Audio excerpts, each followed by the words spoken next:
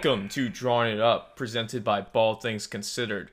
I'm your host, Nick Demento, and guys, I'm pretty freaking excited because we've made it. After the longest season ever, filled with a 4-month gap because of the coronavirus pandemic, we're finally here. The NBA Finals. We're down to 2 teams, and at the end of the day, one of them will be holding the Larry O'Brien Trophy. So what I'm looking to do today is to take a look at our 2 teams, the Los Angeles Lakers and the Miami Heat, and take a look at how these rosters were formed, how these organizations run themselves, and how these things led these teams going all the way through their conferences and making the finals.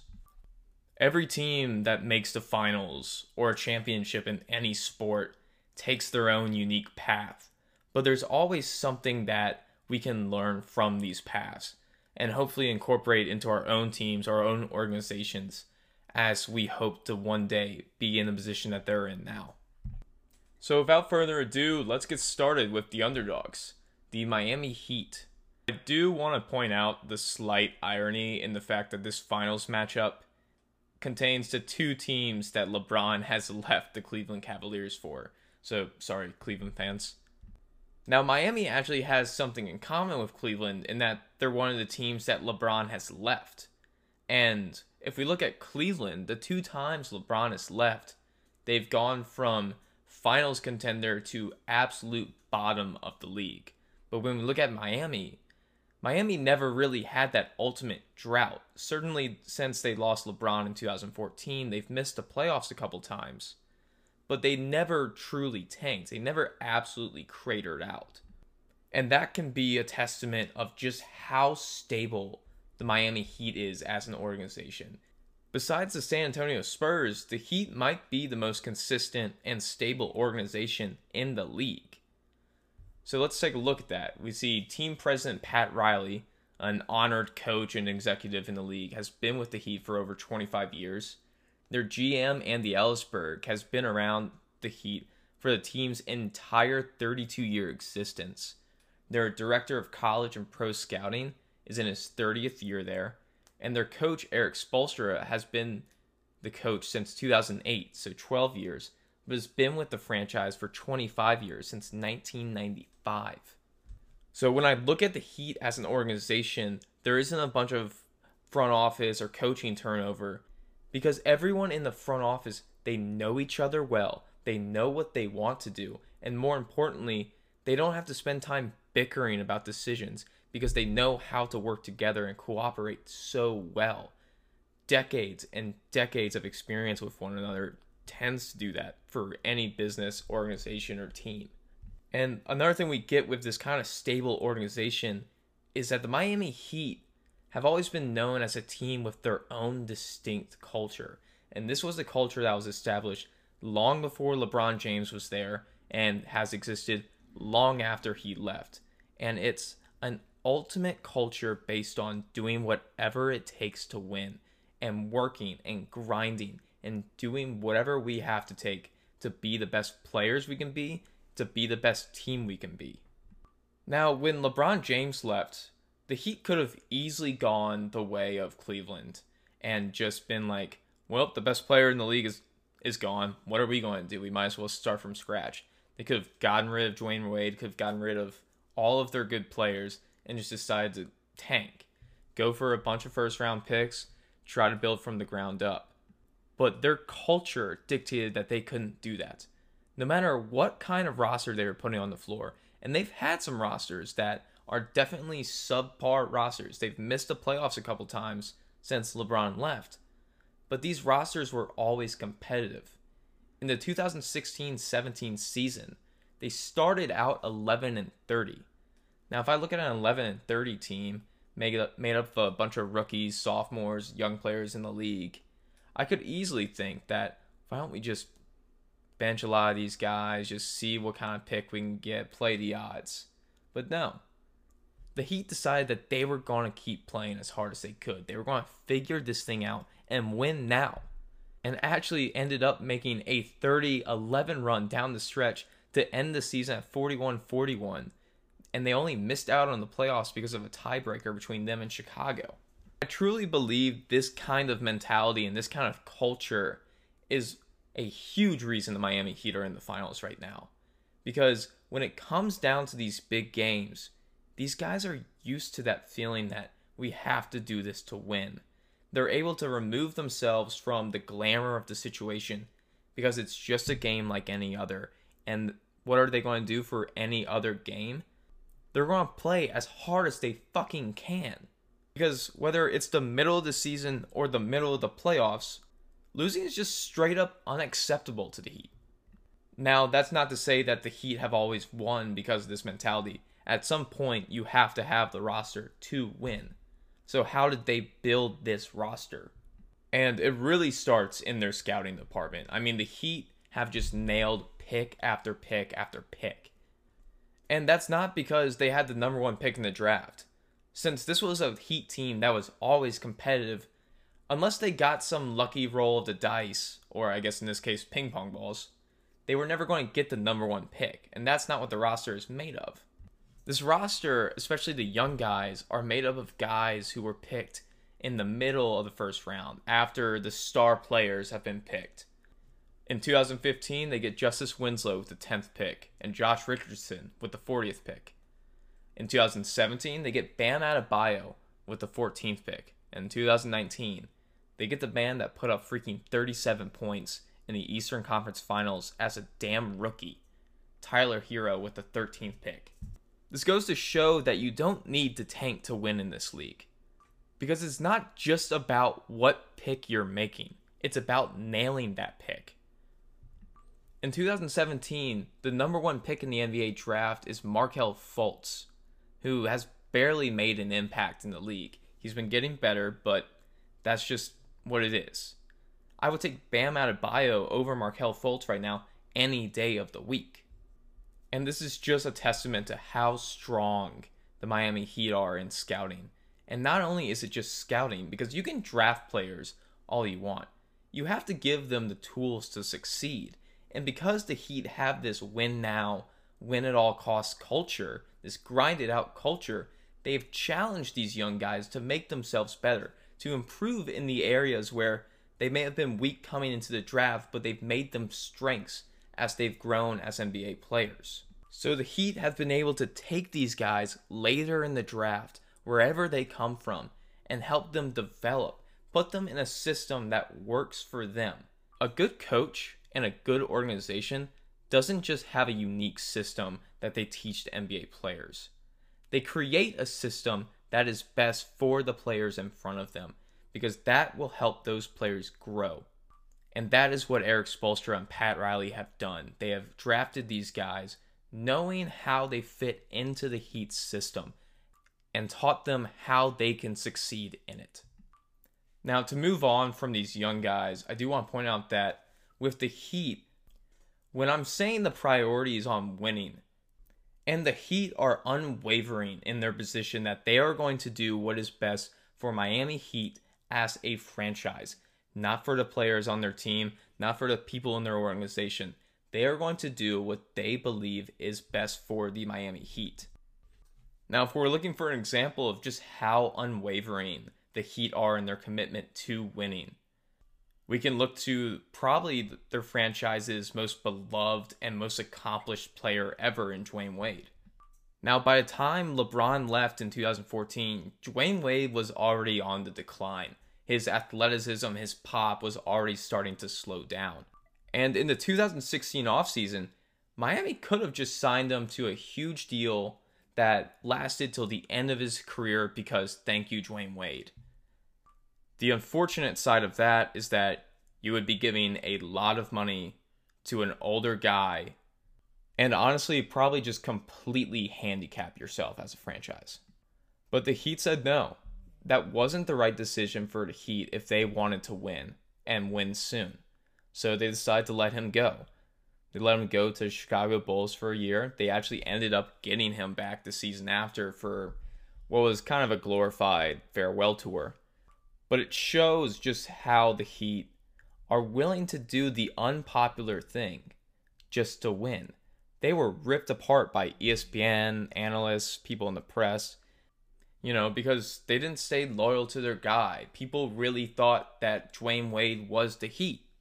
But at the end of the day, the Heat knew that they were a team that was there long before Dwayne Wade. And they were a team that was going to be there long after Dwayne Wade. So they couldn't compromise their future just to pay respects to the past. And while this is an unpopular position to take, most teams would just want you to just sign the guy into infinity, just out of respect for what he's done. But if that's going to hurt your franchise at the end of the day, the right decision is to just move on. But now, there's actually another benefit to letting Dwayne Wade go to Chicago. You see, when Dwayne Wade went to Chicago, he took a piece of that Heat culture with him. It's what he had grown up in as a player, and he really tried to impress that culture among his fellow players with the Bulls. And one of those players was Jimmy Butler. Now, Dwayne Wade and Jimmy Butler would end up losing in the first round of the playoffs that year. But the seeds of Miami had already been planted in Jimmy Butler's mind. And after a short tenure in first Minnesota and then the Philadelphia, Jimmy Butler finally came home to the Heat. Now, it wasn't easy at all. Pat Riley essentially had to move mountains to clear up the cap space so that Jimmy Butler could come be a part of the Heat. And Pat Riley did this not just because he knew Jimmy Butler was a great player, but because Jimmy Butler is a goddamn alpha. He is just an alpha predator in every single way. In fact, I would say that out of the entire NBA right now, Jimmy Butler, his approach to the game and his mentality is the closest thing we have to the mentality we saw of Kobe Bryant. That Mamba mentality, that killer mentality that got the Lakers to 5 titles. Now, my favorite story about Jimmy Butler came from his time in Minnesota. So he gets traded to Minnesota, and he's joining a team with 2 previous Rookies of the Year with Andrew Wiggins and Karl-Anthony Towns. Both of these guys are seen as the faces of the franchise. Jimmy Butler is supposed to be the piece supporting them. Now, while we don't know exactly what happened in the locker room, it's safe to say that Jimmy Butler didn't exactly click with these 2 guys. And a lot of people speculate that Jimmy Butler thought these guys were kind of soft and they weren't willing to do and really grind to do what it takes to win. And my favorite story from the whole Jimmy Butler and Minnesota debacle is that one day Jimmy Butler in practice decides to take basically guys from the practice squad, from the absolute end of the roster, and play 5-on-5 against Andrew Wiggins, Karl-Anthony Towns, and the other starters on the Timberwolves team. Now, I would kill to find this film, because apparently Jimmy Butler and a bunch of scrubs ran these guys out the fucking gym. And what this tells me about Jimmy Butler is that he doesn't care who you are. He doesn't care how good you are. He doesn't care what the media says about you.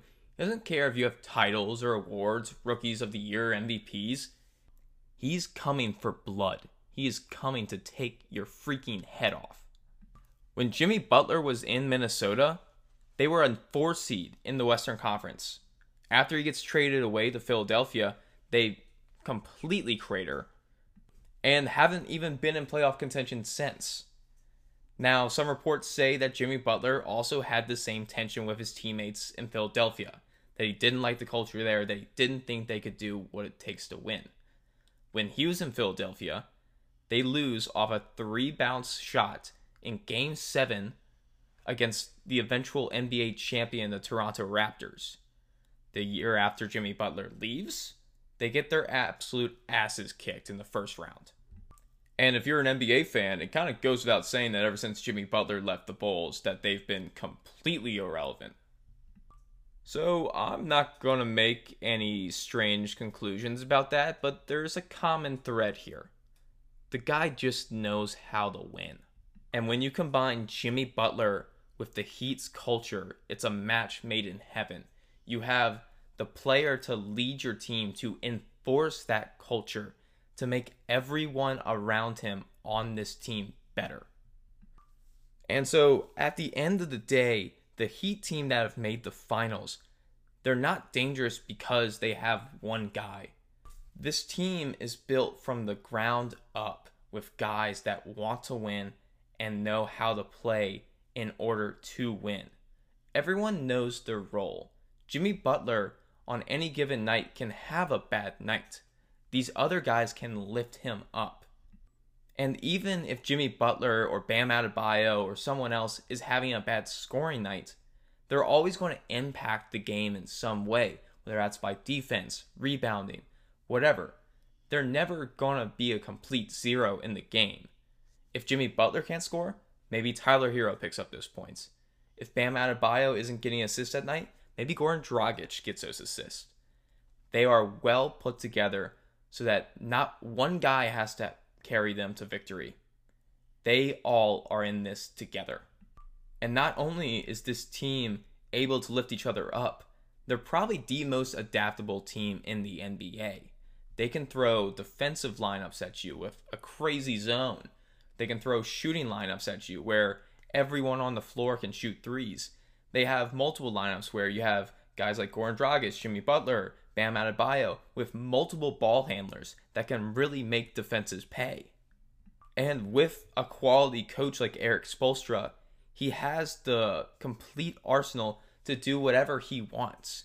Erik Spoelstra is like a kid in a candy shop. If he's playing the Lakers, he'll grab one offense, one defense. If he's playing the Clippers, he'll grab another one. The Heat are so tuned and they're so adaptable that these guys can switch it up against whoever they're playing. And we saw that through their entire journey to the playoffs. Like, we're talking about a team that was the 5th seed that took out the Milwaukee Bucks, who everyone thought was just an absolute juggernaut and was going to storm through the Eastern Conference. And they took out one of the best young and upcoming teams in the NBA in the Boston Celtics. They were able to beat these teams because they were able to adjust to the best way to play that team. And now they have to adjust to a new opponent, the Los Angeles Lakers, who we're going to talk about after a short break. Drawing It Up has been brought to you by our friends over at Don't Know Radio. Don't Know Radio was just voted as a top 10 up-and-coming podcast of 2020. My very good friend David Vogel and his buddy Kevin have created a place where you can listen and feel better about yourself and what's going on. Everyone acts like they've got it all figured out, but these two guys just tell it like it is. You can find Don't Know Radio wherever you listen to your podcasts, and make sure you follow at DKRadio11 on Twitter and Instagram and give them a listen. You won't regret it. Welcome back, everyone. Now that I've fleshed out all the lessons that we can learn from the Miami Heat's path to the finals, we're going to take a look at their opponent, the number 1 seed in the West, the Los Angeles Lakers. Now, to be honest with everyone, I'm not going to spend as much time on the Lakers because it's kind of simple. They have 2 of the top 5 players in the NBA, in LeBron James and Anthony Davis. And that's kind of the team. And when I look back at the Lakers' path to the finals and how they've built this roster, it comes back to these 2 guys. So let's start with the greatest player of this generation, LeBron James. Before LeBron got to the Lakers, they were kinda in a spiral. After Kobe Bryant retired, the Lakers had made some bad signings in Luol Deng and Timothy Mozgov. And while this team had added a bunch of top draft picks, such as Lonzo Ball, Brandon Ingram, D'Angelo Russell, while all these guys were good, they weren't living up to the hype, or at least to the spotlight that comes with being a Laker. So the Lakers, they didn't really have time to wait for guys to develop. They needed to take a swing. And it's also important to note that for years, the Lakers have been kind of bottoming out, missing the playoffs, while the team next door, the Clippers, had just gone through its run with Chris Paul, Blake Griffin, DeAndre Jordan, and that run was finally going down. They had traded Chris Paul, were about to trade other guys, and that run was finally over. And it was time for the Lakers to take back LA. So how do you do that? You sign the best player in the NBA, the best player in our generation. Now, the LeBron to LA rumors had started well even before his last year in Cleveland. Once it seemed like he couldn't win with the Cavaliers anymore, his eyes went to the West Coast. to the Lakers with one of the most historic franchises in the NBA, where if LeBron can win here, that is the chance for him to step up his legacy and maybe a chance to finally defeat his greatest foe, Michael Jordan. But LeBron wasn't just going to go to the Lakers if there was no chance in winning. What he did see was that the team was already starting to fix some of its mistakes. They had traded away Jordan Clarkson and Larry Nance Jr., some of their worst contracts, and they had all of these young assets, these young guys that had a bright future. They just kind of needed someone to push them over the edge. And so comes LeBron. And with him, he brings along kind of an island of misfit toys. They also signed guys like Rondo, JaVale McGee, Lance Stevenson, Michael Beasley. All guys that kind of had iffy records in the league and wasn't sure how they were going to fit with LeBron. And to be honest, it didn't really work that first year with LeBron. That first year of LeBron with the Lakers is the only time this decade LeBron has missed the finals, and the Lakers missed the playoffs entirely. The Lakers had this so-so season, and once LeBron started dealing with injuries, sort of about a month or two before the season ended, LeBron was just called off entirely, just said that he was going to miss the end of the season. Now, if we look a little bit into this, it may not have just been because of LeBron's injuries that he didn't play. There's ways that the Lakers benefited from this because of the fact that LeBron wasn't playing, the fact that they could lose less. It was a sort of semi-tank that they definitely benefited from. The first way they kind of benefited from this is that the Lakers' eyes were already set on an Anthony Davis trade. He had already made it known that he wanted out of New Orleans. New Orleans just kind of grounded its feet and wouldn't trade him at the trade deadline. So the Lakers knew they would have to do it during the offseason. So by the time LeBron had called it off, they knew that this was their goal in the offseason. Now, the Pelicans aren't going to trade a top 5 player in the league unless they're getting something substantial back. And especially since this was a team that was going to be picking in the lottery, you're looking for young guys that you can build your team around in the future. Now, because LeBron is out, this basically serves as an impromptu tryout. The last couple games of the season was a tryout for guys like Lonzo Ball, Brandon Ingram, and Josh Hart to display their skills and sell themselves to the Pelicans. Now, they might not have known that if they played well, they were more likely to be traded, but this definitely upped the stakes. It made their value much greater when the Lakers called asking for Anthony Davis. Now, LeBron sitting out also meant that the Lakers missed the playoffs, and they were in the draft lottery. And right there, probably the luckiest thing to happen to the Lakers in a long time happened, in that the Lakers jumped up into the top 4 and had the number 4 pick, while the Pelicans get the number 1 pick. Now, I am in no ways a believer that the NBA is rigged, and I will accept no slander on that part. The game is just a game. The ping pong balls went that way. But the impact of the Lakers having the 4 pick and the Pelicans having the number 1 pick, and that impact on the Pelicans' hesitance to trade Anthony Davis is obvious. Because the Pelicans knew that they could draft Zion Williamson number 1, a power forward, the exact guy that you would want to replace Anthony Davis, it makes Anthony Davis more tradable.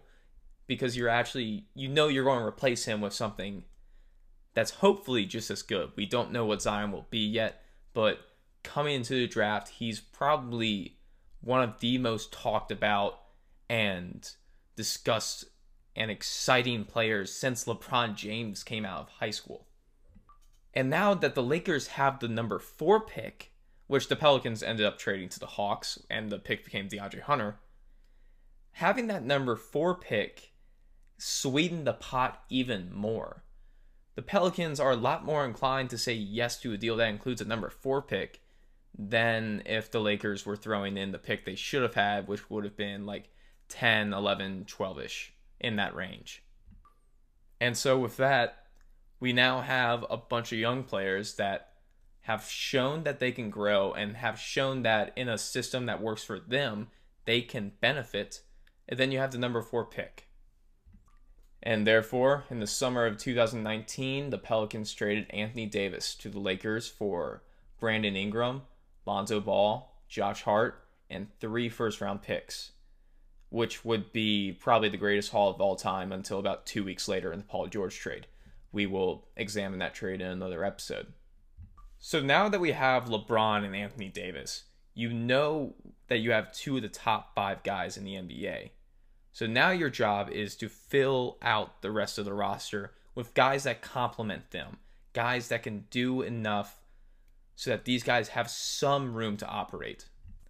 A superstar is no good if he's completely by himself. If he's playing with just a bunch of freaking scrubs, then every defense, when they come into that game, comes in with the game plan of, we're just going to swarm him, stop him, and make everybody else try to beat us. Not only are teams not able to do that to the Lakers because the Lakers have 2 superstars, you can't just key in on Anthony Davis because LeBron's going to kill you, and vice versa. But because the Lakers have built their roster in a way that there are other guys that can make them pay.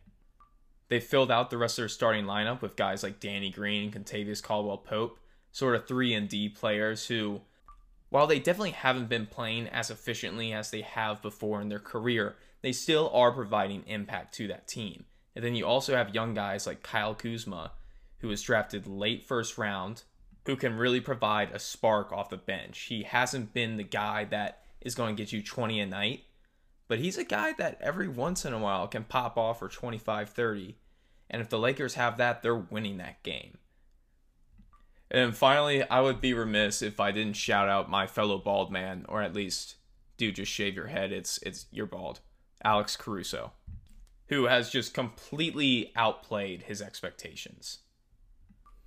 And lastly, we have Dwight Howard and JaVale McGee, 2 bigs that are just completely playing their role. They know they don't need to be doing anything special. They need to sit at the rim, block shots, defend the rim, and whenever someone throws up a lob, you dunk it down their freaking throats. So with the Lakers' path, it really was defined by a signing and a trade. But we have seen that the Lakers have done their best to maximize those guys so that the Lakers have the best chance at winning. And it ended up in the number 1 seed in the West, and now the finals. So now that we've charted out the path that both of these teams took, what's going to actually happen? So really quick before we end, I just want to give my takes on the Heat-Lakers series. Because this is a very interesting series to me, because while if I'm lining up every player on these 2 teams in a row and I'm doing them in a draft, I know the first guys I'm drafting are both Lakers. It's LeBron and AD. But the next 5, 6 guys might all be Miami Heat players.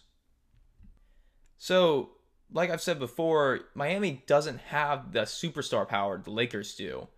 But they have that depth. They have the guys that can compete. And they've shown that they're able to beat superstars. They took out Giannis Antetokounmpo, the 2-time reigning MVP, in the second round. But if you want my personal prediction, I'm predicting that the Los Angeles Lakers will win the NBA title in 6 games. I just believe that LeBron and AD are such caliber of players that as long as the guys around them can just give them enough to stay above water, that they'll be able to take it to the Heat, that the Heat just won't be able to keep up. But there's definitely some X factors to look out for, that if you're watching the game, these are the parts of the game that I would look at to see if you can get a grasp on how the series is going to go as you're watching these games. First off is going to be how Bam Adebayo actually plays. The Lakers have a bunch of athletic and mobile bigs that can really lock him up. And at the very least, while they may not be able to minimize his scoring, they could minimize his playmaking ability, especially if the Lakers move Anthony Davis to the center position most of the time. But even if it's Dwight Howard or JaVale McGee guarding Bam Adebayo, he's going to be at a size differential that he hasn't really faced the entire playoffs. And if you can negate the playmaking impact that Bam has, then you really put pressure on some of these other guys to make their own shots. Another X factor is going to be the Miami Heat's guard play. Now, since the Lakers' strong suit is obviously in their forwards and bigs with LeBron and AD, where they do have a weakness is with their guards, with Rajon Rondo, Kentavious Caldwell-Pope, Alex Caruso. And so it's going to be a big deal whether or not these guys can match up with the likes of Goran Dragic, with Duncan Robinson, a knockdown three-point shooter, Tyler Hero, a guy that as a rookie put up 37 points in the Eastern Conference Finals. If those guys for Miami are really able to take off, Miami will start putting up these threes, start creating a big lead, which will just make a bigger and bigger hole that the Lakers will have to dig their way out of, especially since the Lakers haven't been the best three-point shooting team. A final thing to look out for is how does Miami change how they play based on what the Lakers are doing. In the Boston Celtics series, we saw Miami use a lot of zone that they didn't use against the Bucks. So just from a coaching standpoint, what is Miami's game plan against these superstars? Will they try to make the rest of the roster make them pay? Will they try to challenge the rest of the roster to win the title? And then if they do that, how's LeBron, Anthony Davis, and their coach Frank Vogel going to adjust? And one last thing that can't go without mentioning is, what does LeBron look like in the finals in year 17? Because if he looks like how he's been the past couple of years, I think it's going to be lights out. And that'll be our show today. Thank you so much for listening. Please check out balldthingsconsidered.com for any news and articles related to NBA. Please check out our other podcasts. Thank you to Kyle Hunter for art. Thank you to Noah Thompson for sound. And thank you, most of all, the listener. And until next time, this is Drawing It Up.